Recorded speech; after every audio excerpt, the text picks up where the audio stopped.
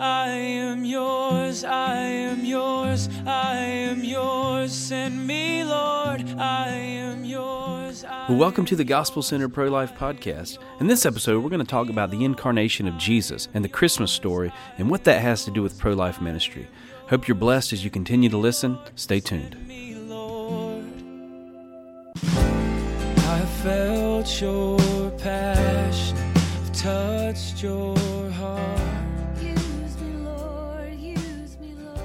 Welcome to the Gospel Centered Pro-Life Podcast. Vicki and I are here just talking through some things about the incarnation of Jesus. It's Christmas time.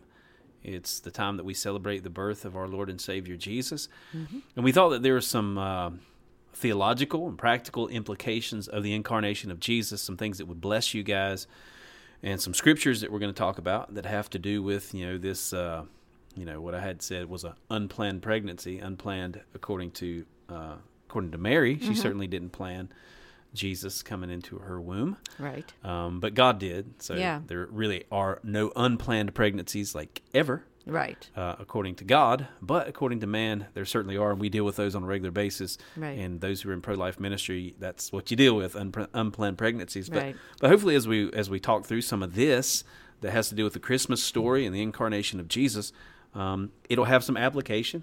I think it will have some application to just your daily ministry and in your walk with the Lord. Mm-hmm. So let's hop into it. Yeah. Well, I'll tell you, when you introduced this subject and said, what do you think about talking about this?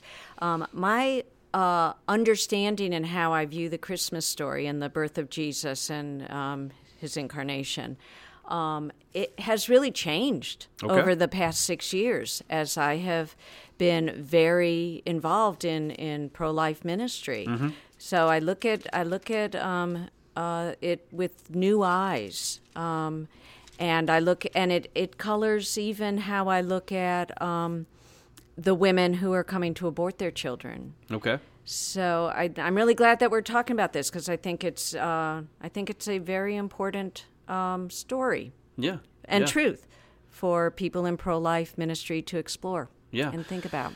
Yeah, I think if we just sort of, best we can, look back into history and look back into the story, not just of Jesus, but the story of Mary herself. Yeah. I know one movie that we've watched as a family past couple of years. I don't know if you've watched this movie, but the Nativity Story movie, it's sort of a modern movie. I don't know when it was made, in the 2000s. I haven't seen it. I've seen the advertisements for it. Yeah, you should, because it really brings you back to that day and age. I think they do a really good job of sort of laying out the historical picture of what it was like for Mary and what she experienced. The Romans were there, had control over Israel and over Jerusalem and oppressing the people, and that was the historical context that Mary was in. Also, the Jewish context there of what could potentially happen to an unwed woman who was pregnant. Yeah, and a lot of us know that we've heard about what Mary must had suffered. And must had at least been thinking about in the back of her mind while she's carrying this baby, and even what she may have been thinking about whenever the angel came to her and told her that she was going to conceive. Yeah. It can help us appreciate Mary and in the a whole new way. Yeah, the sacrifice that she made and willfully submitting. We'll probably get into that scripture hopefully in a little bit about how she willfully submits herself to this plan of God. And it can have some application to some of the women that we deal with. Now, quite a bit different than Mary herself because she was pure and she was a virgin. Yeah. But some of the women that we deal with who are in difficult situations. Yeah. She was in a difficult situation. The women that we deal with are in dire situations. Yeah. Mostly because of their own sin. She certainly was not in her situation because of her sin. But it can help us because this is a real world scenario. Yeah. And in biblical texts, especially when we're looking at biblical stories, we can disconnect ourselves, I think, from the fact that these are real people with real struggles, and to try to just take our minds back to that era and what she dealt with and kind of put ourselves in that scenario, I think is helpful. Yeah, to get us to identify with the young lady in that situation. I'm working with I'm no longer working with her. She actually did not save her child, but a teen who would have been about Mary's age. Okay. And when I kept thinking as I was reading through the text about when the angel came to Mary and how she responded, and like you're saying, the context, the world in which she lived, and then how the teen that that I was working with, how she responded to the struggles, and it made Mary more real to me, and what happened in her life even more astonishing, and the decisions that she made. Because she was young, right? Yeah, I mean, absolutely. what do they say? A young teen. Yeah. Some folks say 13, 14, maybe 15 years old. The scripture doesn't say exactly how old she was, Right, but the right. implication is she was young. Yeah, but we know she's betrothed, Mm-hmm. so she's engaged to be married. She's a virgin. And can you imagine? I mean, being alone in your room and this stranger appears, an angel, but Yeah. and I don't know if she knew it was an angel instantly. Maybe the text tells us, and I just don't remember if initially she knew. Yeah. Well, it didn't say that in particular. I'll read the text. Okay, let's do that. And we'll talk about some Okay, of this. This yeah. is in Luke chapter 1. Okay. And it says, and now this is verse 26, Luke 1:26 is where we'll begin. Now in the 6th month, the angel Gabriel was sent by God to a city of Galilee named Nazareth, to a virgin betrothed to a man whose name was Joseph, of the house of David. And the virgin's name was Mary. And having come in, the angel said to her, "Rejoice, highly favored one, the Lord is with you. Blessed are you among women." But when she saw him, she was troubled at his saying, and considered what manner of greeting this was. So it seems maybe she didn't know it was an angel. So this what guy is she appears- thinking? That's my She- first question. What's she thinking? There's a strange man standing in her room saying, "You are highly favored." Yeah, well, at least he didn't speak angrily to her. Apparently, Right, yeah. You're highly favored. It says, "Then the Lord said to her, 'Do not be afraid,'" or the angel, said to her, "Do not be afraid, Mary, for you have found favor with God. Behold, you will conceive in your womb and bring forth a son, and shall call his name Jesus. He will be great, and he will be called the Son of the Most High. The Lord God will give him the throne of his father David, and he will reign over the house of Jacob forever. In his kingdom there will be no end." And then Mary said to the angel, "How can this be, since I know no man?" So here she's having this exchange with this angel. He's told her a lot of stuff. Now he's not Yeah. just giving her a little picture of what's going. He's giving her sort of the big picture. He's even giving her the name of this son that you're going to conceive, Yeah. and then this prophecy about him that he's going to rule over his people. That the kingdom is of his kingdom. There's going to be no end. So you've got a king in your womb. Let me ask you. I don't know the answer. I hope you do. But Probably don't. Would Mary have been well versed enough in Scripture that would she have recognized that the angel was talking about the Messiah? I don't know, actually, because I know in that day and age, certainly there were biblical texts that were read, and they studied the Scriptures. Jewish people were, made to study the Scriptures. Now, the peasants, I don't know that they would have had that sort of knowledge, and especially a woman in that day and age. They did not sow a lot into, theologically and as far as the Scripture is concerned, into women. It was mainly men. Young men were trained in the Scripture. But her being a peasant, her being a woman, she may not have. I don't know. Maybe But she would have somebody presumably smarter than me would know. Right. Presumably, she would have. She probably celebrated Passover. Yeah. And so there certainly is. Anyone celebrating Passover knows that the Messiah's going to come. That's what they're waiting for. So, I wondered that if because she doesn't ask anything. At least it's not recorded, except one thing. How can this be done? Yeah. Because I'm a virgin. She doesn't ask, unless you would think if there were other questions, it would have been recorded. Maybe not. But anyway, were you done reading the? Yeah. Maybe Okay. we'll kind of pause right there, and Yeah, because there's another big why. Why did God, in all the ways that He could have sent the Savior of the world to earth, why as a little baby in the womb? yeah. And that is a big question as you think about it, because as we think about Christmas and we think about maybe the theology of Christmas or whatever, we might gloss over, because this is the story that we know about the Right, Messiah coming. right. He came as a baby and whatever. But Yeah. what we maybe don't put thought to, could he have come other ways? Mm-hmm. Like, could the Messiah have come to this earth? You know, you mentioned, as we had talked about this before, that Adam seems to be a full-grown human being when he Right. was put into this world, Right. right? Couldn't the Messiah, couldn't Jesus have come as just a full-grown man? And I guess I don't see any theological reason why he couldn't have, in the sense if that's what God intended, if that's how the Son of God was to come into the world, I guess he could have. Right. But So- he didn't. Yeah. He didn't. So we know nothing is by accident. Right, yeah. God This is God the has- eternal plan of God. This is his plan. And I think while I guess we don't know, I think there are things that we can kind of guess from make educated guesses from when the you're Bible. digging in the Scripture.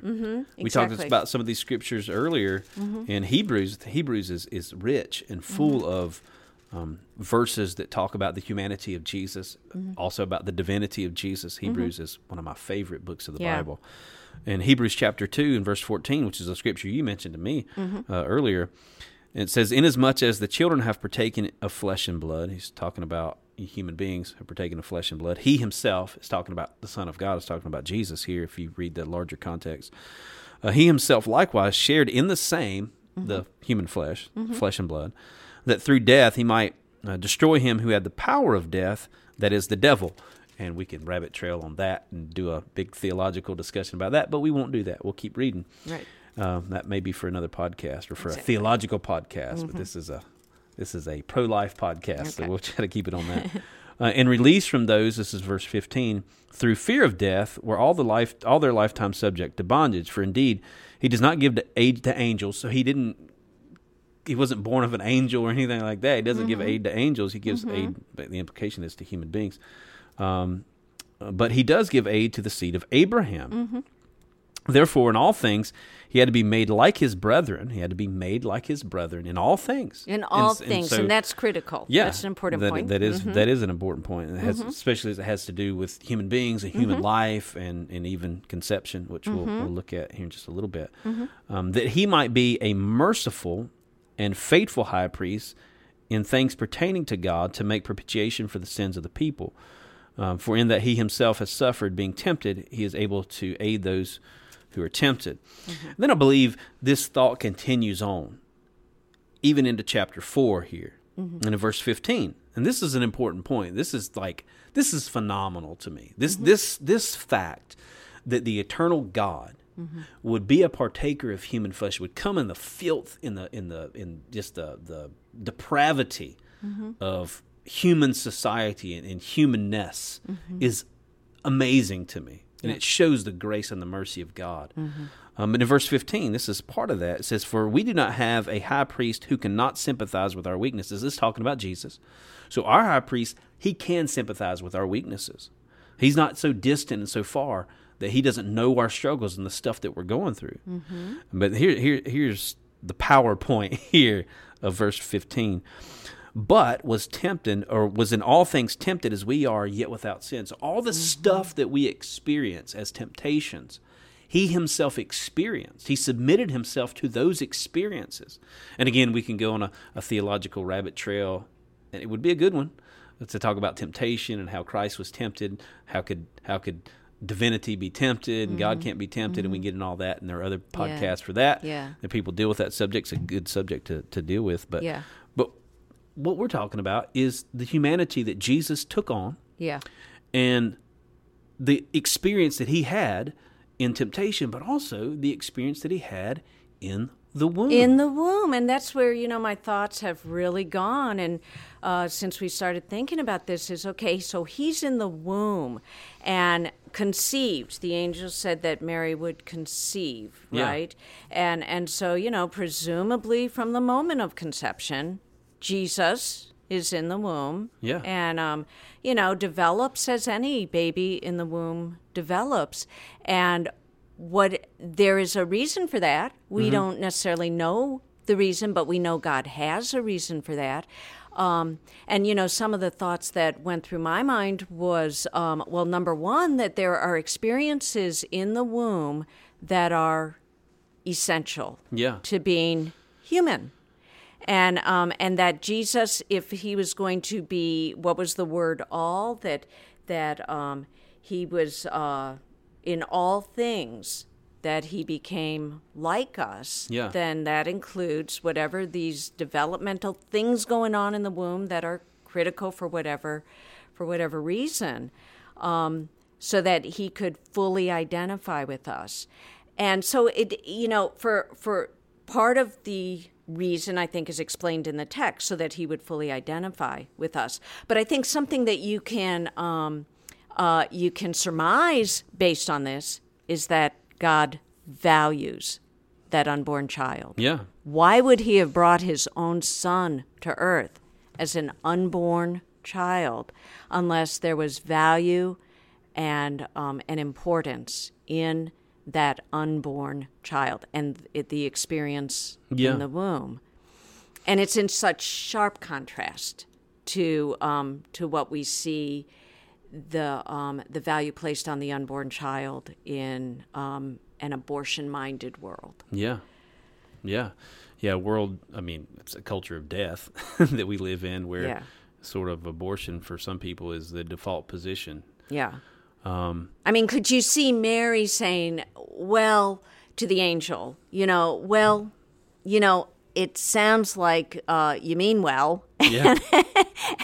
And I understand, maybe you need a good vessel to carry the baby Jesus in, but do you know my situation? Right, yeah. I'm unmarried, I'm poor, I've got neighbors who might stone me for finding me pregnant. Well, I mean, that was a real danger. It was a real danger. She could have died. She could have been killed for adultery.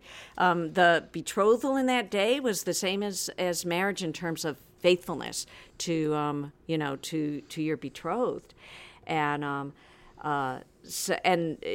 this young teen, what were her parents going to say? So, she faced some terrible, terrible things, and she still didn't challenge the angel and say, God must have it wrong.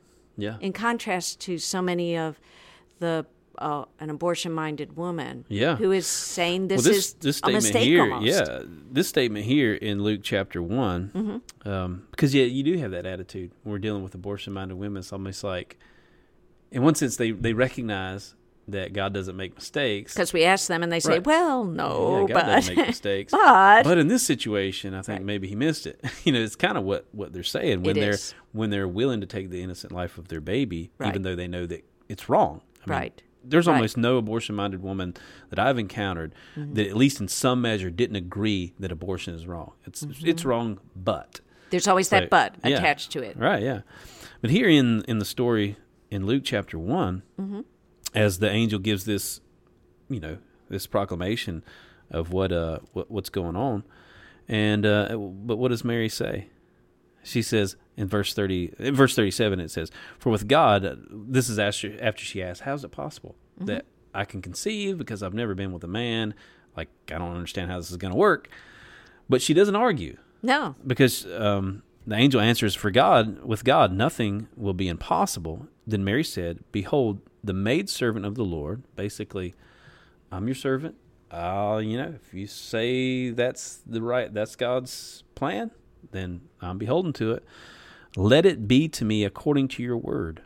Let it be to me according to your word. One of the most beautiful lines in Scripture, I think. Well, so to not rabbit trail, but to debunk an idea that I've heard some of our pro-abortion friends say, is like, God raped Mary. You ever heard that yes, accusation? I have. That's so ridiculous. Yeah. It's like, okay, how blasphemous and how irreverent for you even to say that. Right.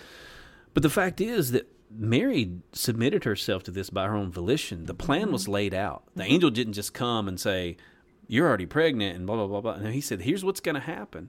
Right. And it's possible. I mean, we don't see any reason. There's no reason to believe that she would have been against this plan, because obviously God knew who he was picking. Right. Her heart was prepared beforehand, and whatever.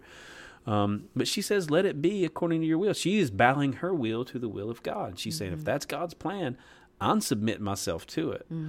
So this idea that sort of God took advantage of her or something like that is utterly ridiculous. Yeah. She, of her own volition, submitted herself to Right. the plan of God. She showed completely her faith was beautifully displayed in her trust. Yeah. In her trust that, okay, let it be done to me. I don't understand it. I'm sure there was part of her that was thinking, I'm not sure I like it because Yeah. there's a lot of scary stuff I'm going to face, but let it be done to me, as you have said.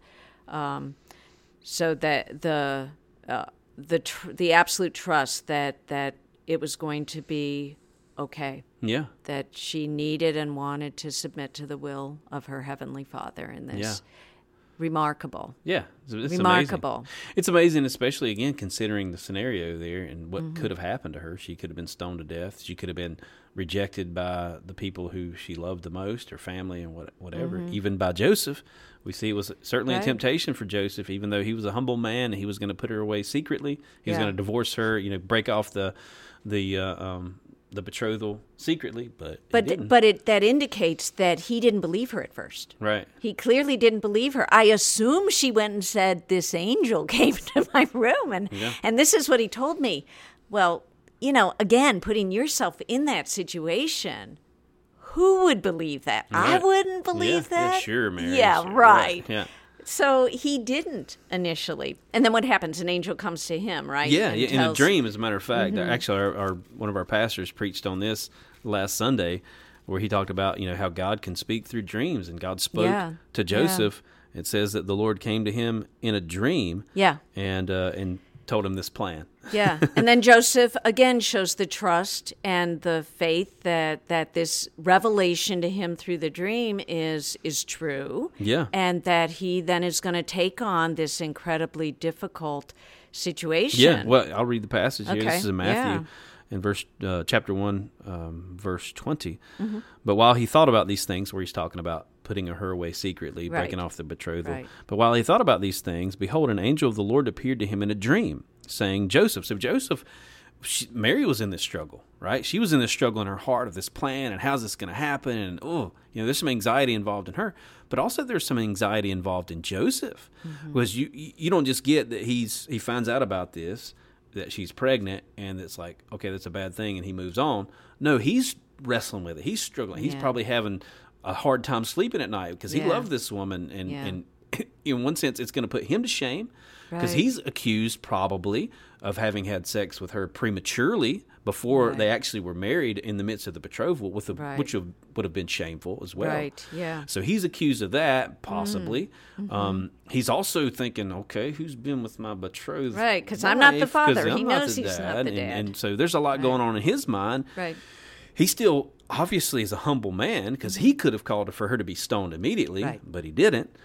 So he's contemplating these things. As he thought about these things, that's what it says, that an angel came to him in a dream saying, Joseph, son of David, do not be afraid to take Mary do not be afraid to take you, Mary, your wife, for that which is conceived in her is of the Holy Spirit. And she will bring forth a son, and you will call his name Jesus, for he will save his people from their sins. And so God reaffirms Joseph in the midst of this unplanned pregnancy, unplanned for Mary and for Joseph, speaks to him in a dream, reaffirming this plan, that this is God's plan. It's unconventional, according to man, but it's God's way and it's God's plan. Yeah. And it's what the whole Christmas story centers around. Yeah. Yeah. Which is the awesome plan of God. Yeah, and it follows. We mentioned this earlier that it follows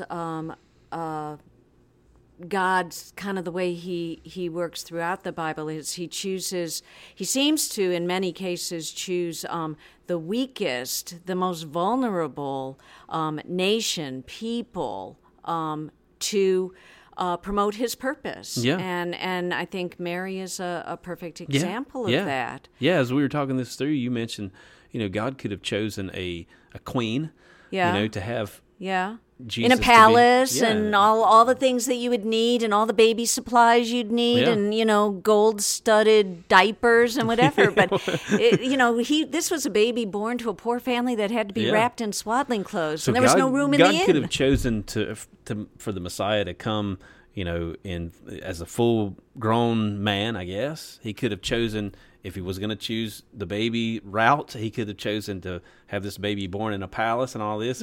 So Yeah. our wisdom and conventional wisdom is oftentimes not God's wisdom. Right. It's not and God's how way. often in front of the abortion center do we hear it? I can't have this baby. My situation's too terrible. It's not the right time. Yeah. And contrast that to Mary. Yeah. Well, is their situation really any worse than Mary's? In most cases, honestly, no. Yeah. So but pales in comparison, because very few would be under threat of being stoned to death. that's for sure. So, another interesting passage Very that few, are probably none. Yeah, To let's- qualify that. we're not stoning them, we guarantee. Mm-hmm. But right after Mary and Joseph, Mary has this encounter with the angel, then I think it's in Luke 1:44, Okay. and it says that she hurries to her cousin Elizabeth, and it uses the word hurries after this. And look at what happens in that passage, because I think, again, it so much speaks to me as someone in pro-life ministry. Okay. For indeed, as soon as the voice of, this is Luke 1:44, for indeed, as soon as the voice of your greeting sounded in my ears, the baby leaped in my womb for joy. So this is Elizabeth, this is Mary, had hurried to her cousin Elizabeth's house, and she's pregnant with Jesus at that point. Elizabeth is pregnant with John, the baptizer, at that point. And when she heard Mary's voice, the baby apparently heard the voice too and leaped in the womb. The babe leaped in the womb. So a lot of things. First of all, she hurries to Elizabeth, and actually, it was actually my sister that mentioned this to me. That Elizabeth is here with basically an unplanned pregnancy herself. Yeah. Right. She was very surprised to be. She was old. Yeah. And so she didn't think Her that she was. childbearing years were over, she Yeah. thought. Yeah. So look at the contrast here. Yeah. There's Mary, who's really too young, not married, and totally not thinking, I want to have a baby. And then there's Elizabeth, who's past childbearing years, who's old, and who finds herself in this unplanned or unexpected pregnancy. And they come together. And the two babies, unborn babies, two of the most pivotal, important babies in history, Yeah. right? We've got John the Baptist. Yeah, in- Jesus said of John the Baptist that he was the greatest of all the prophets. So there's no man born that was greater than John the Baptist. That was Jesus' testimony later on in his ministry. And he's coming as an unborn baby also. Yeah. And so here's this unborn John the Baptist who is going to herald the coming of the Messiah, and then the baby Jesus. And what happens when they meet, and I know there's a meme out on Facebook now, which is the first person to greet our Lord and Savior was an unborn baby. Yeah. It was John the Baptist in the womb of his mother Elizabeth. And what does he do? The scripture says he leaps for joy. Yeah. And Elizabeth describes the baby as leaping for joy in her womb. That to me, clearly a little unborn baby is described as having emotion Yeah. and leaping for joy and greeting the Savior of the world, another unborn baby. And there's obviously the scripture says there's a recognition Yeah. in these two babies, unborn babies. Yeah.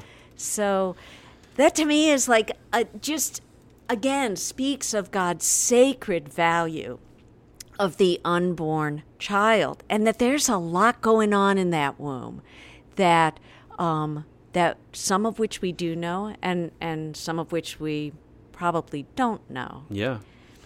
Yeah, no, one of the things it speaks to, we've mentioned before, I believe in previous podcasts, we were sort of given an apologetic for what the Bible says about unborn children. We mentioned the scripture, and we mentioned that word that's used here, the Greek word that's used in verse 44, the babe leaped in the womb. That Greek word for babe, what's that Greek word? Brephos. Brephos. Brephos. And that word is also used in other passages to describe unborn children, but also born children. So Right. the Bible does not make a distinction, just like we Correct. don't. When we say it's a baby, when we look at an ultrasound, that's a baby. Right. And when we hold an infant, we say that's a baby, right? It's a word that sort of we use for all those stages. Well, in fact, go back to, I mean, you don't have to turn back there, but think about what the angel said to Mary. You will conceive a son, yeah, right? yeah, A son, not a zygote, yeah. Not an embryo. not an fetus. embryo, not a clump of cells. But he gave personhood to that unborn baby. Yeah. From the earliest moment, you will bear a Yeah. son. Yeah, You will conceive a son. So it wasn't she would bear a son, right? She would conceive right. Yeah, a son. Yeah. So that at its smallest, Yeah, and that sort of beginnings. brings it around in my mind to a question that we talked about before we started the podcast, which is when did Jesus take on human flesh? And I think this is an important point. yeah, It's like the Son of God is going to come and in the likeness, as the Bible says in was it Philippians, in the likeness of sinful flesh. He's going to come. Well, when did he take on this likeness of human beings? Yeah. Like when did the Son of God become human?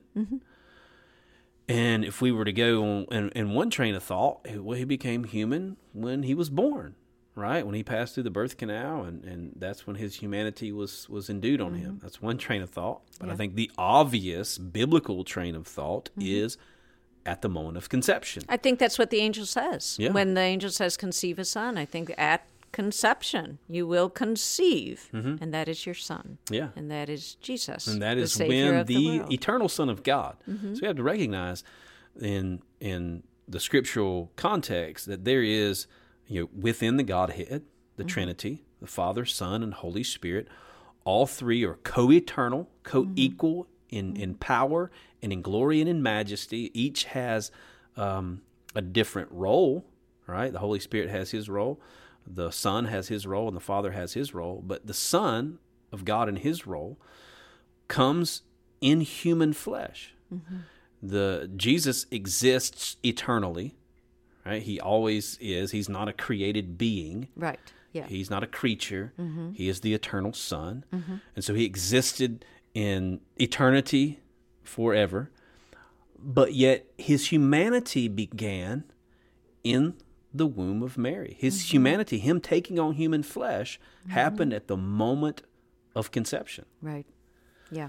And then we see in the scripture, in that Hebrews chapter 2 passage, that he took on this sinful flesh so that he might, or not sinful flesh, in the likeness of sinful flesh. Right. But he was a partaker of flesh and blood, as it says in the Hebrews passage, so that he, through death, so his flesh he took on so that he could ultimately lay it down and die. Right. Yeah. So that he could destroy him who had the power of death, and the Bible says that is the devil. And also Yeah. so that he can identify with our humanity. Right. Right. So I don't know where and when we want to get into this, but it's I think just a really Well, now is a good time. wonderful point is also at the moment of conception, and I think this is fairly recent that scientists have discovered that, and they've got pictures of it at the moment of conception, egg meets sperm, and there's a flash of light in the womb. Yeah. A flash of light. So, as I was thinking about that and looking at the pictures, and there's pictures you can Yeah, I've seen go them. and Yeah, you it's can pretty you amazing. can see these pictures of this. Well, what is Jesus called? He is called the light of the world. The light of the world. And when God, what was the first words? Well, among the first words that God said as He's creating the universe. Let there be light. Let there be light. And so, here's the conception of the Savior of the world is a spark of light, presumably, if that's true of all babies as they're born in the womb or as they're conceived in the womb. And so, again, to me, it speaks again of that moment of conception was supremely wonderful, and all that follows to birth is wonderful and Yeah. sacred and and so important. And then coming to the moment of birth is, again, probably the pivotal physical event in a human being's life. You're born. Yeah. You physically enter, you leave the womb and enter the world. And in so much of the Bible, nearly every physical event has a spiritual parallel. Yeah. And you look at that, the description of when we come to faith is born again. Yeah, John chapter 3. Unless a man Right. is born again, Born you again. cannot see the kingdom of God. Yeah. A scripture that comes to mind is in John, the Gospel of John in chapter 14. Mm-hmm. It starts out, verse 1. Many of you guys probably know this passage. In the beginning was the Word, and the Word was with God, and the Word was God. So obviously showing the divinity of this one who's called the Word, which is obviously Jesus. Mm-hmm. And it talks about light in verse 5 in John chapter 1.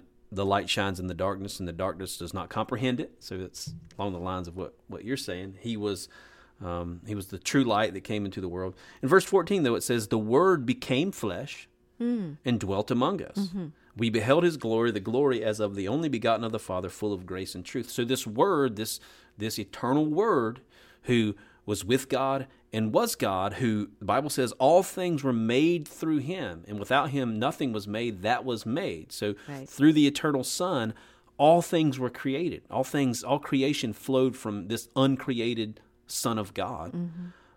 But this Word became flesh. He took on flesh. And I think that says a couple of things. It says that God is willing to enter into our humanity, to enter into our experiences. So that's one thing. To enter into our mess. Yeah, enter into a sinful and depraved world.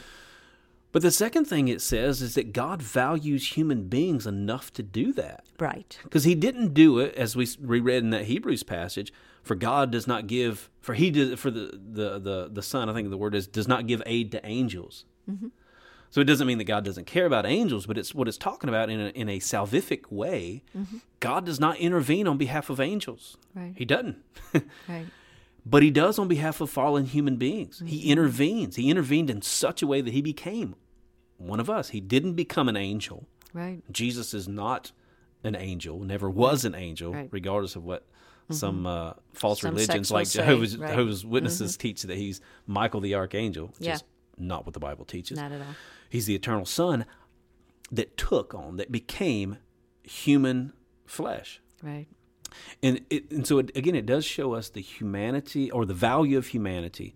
It shows us God's willingness to come and to be a partaker in what we experience so that we can have, as it says in Hebrews later on, it says we have a high priest that can sympathize with our weakness. He knows the stuff that we're going through, which is massively comforting for us to know that this eternal God, who the Bible says dwells in unapproachable light, who is holy, unapproachable in the sense that his majesty and his glory will fill the earth, but yet he stoops down, becomes a human being, and allows us to approach him. Yeah. He allows us to come into his presence and to have fellowship with him. Yeah. And another thought that just came to me as you were speaking was God, we are made in the image of God. And one of God's most obvious attributes is as creator. He created the universe, he created all life, he created us.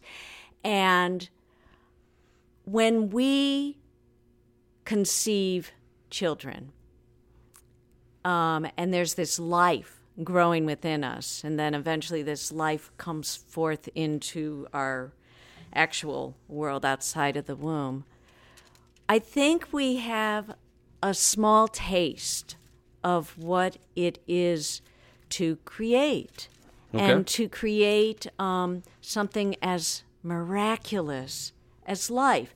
We don't create it. Right. We conceive that child. God is the creator of all life. But I think it gives us kind of a little bit of an understanding of the magnificence of God, because I don't know really any woman who has given birth who has not described it as utterly miraculous. It is miraculous. It was what brought me to the Lord. Right. Honestly, Yeah. was the birth of my first son, Anders, that made me recognize there has to be a God. And so going back to why I know God usually doesn't answer whys, nor do I need this answered, but it's something that's kind of interesting to think about. Why did he bring Jesus to earth as an unborn child and to a moment of birth? And I think that might be part of the answer, is understanding and us being able to understand a little bit more about God. Yeah, yeah. Well, I think maybe, hopefully, you guys have who are listening have joined in with some of our ramblings and are going on about the Christmas story and about the majesty of God and the mercy of God coming in the likeness of sinful flesh. Hopefully, this has been a blessing to you. I want to end out, though, with the holidays, Christmas time is an awesome time to proclaim the gospel. It sure is. And this passage in Luke, in chapter 2, as I shared with you, this is one of my favorite of all time passages of Scripture. It's very, very short, so it's easy to memorize. And it's in Luke chapter 2 and verse 14. And this is the proclamation of the heavenly host of the angels. And here's what they say. Glory to God in the highest, and on earth peace, goodwill toward man. And when I read that scripture, actually I get chill bumps a lot. Because I think about when we see God in the Bible, and we see the majesty, as I described earlier, the majesty, the holiness of this God who made everything, and this God who would be perfectly justified in wiping us all out. He did it at one time. He did it with the story of Noah and his family. It saved them, but wiped out the rest of humanity. And he was perfectly justified in doing so. Right. No one's his accuser. He did wrong. He did evil. People try to be his accuser. He's God. He made everything. Yeah. He has the authority over everything. Right. And when his creation rebelled against him, in that time, he wiped them out. And it seems, though, in that story even, God's will was a good will toward man. He makes the ark big enough every human being could have fit in that thing. And he offers, Noah was a preacher who appealed, it seemed. He built this ark for 120 years in the middle of the desert as a testimony to the people. They could have come in and got salvation, but they didn't. Right. That ark was just a picture, though, the foreshadowing of Jesus, who would be the ark of salvation for all of humanity that would come into him.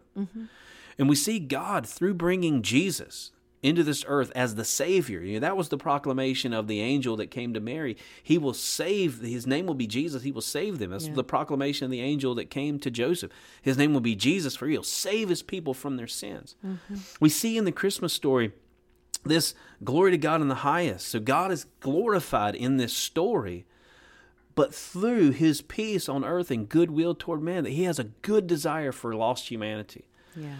And I think some of the Jews at the time of Jesus missed the point that God's goodwill was not just toward the Jewish people, but toward all men, that all men would come into this relationship with God through Christ and could be saved. Yeah. But we see in this the disposition of God toward humanity, toward lost, depraved, sinful humanity, was good, that he sent the Savior into the world.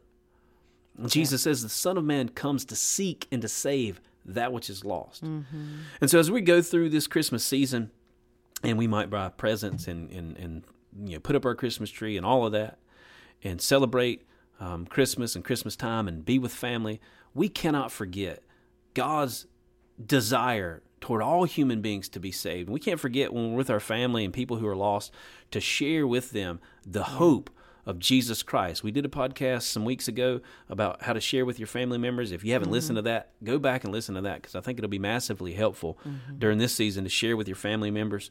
But yeah, don't forget the reason. It's become a cliche, the reason for the season. It is Jesus Christ.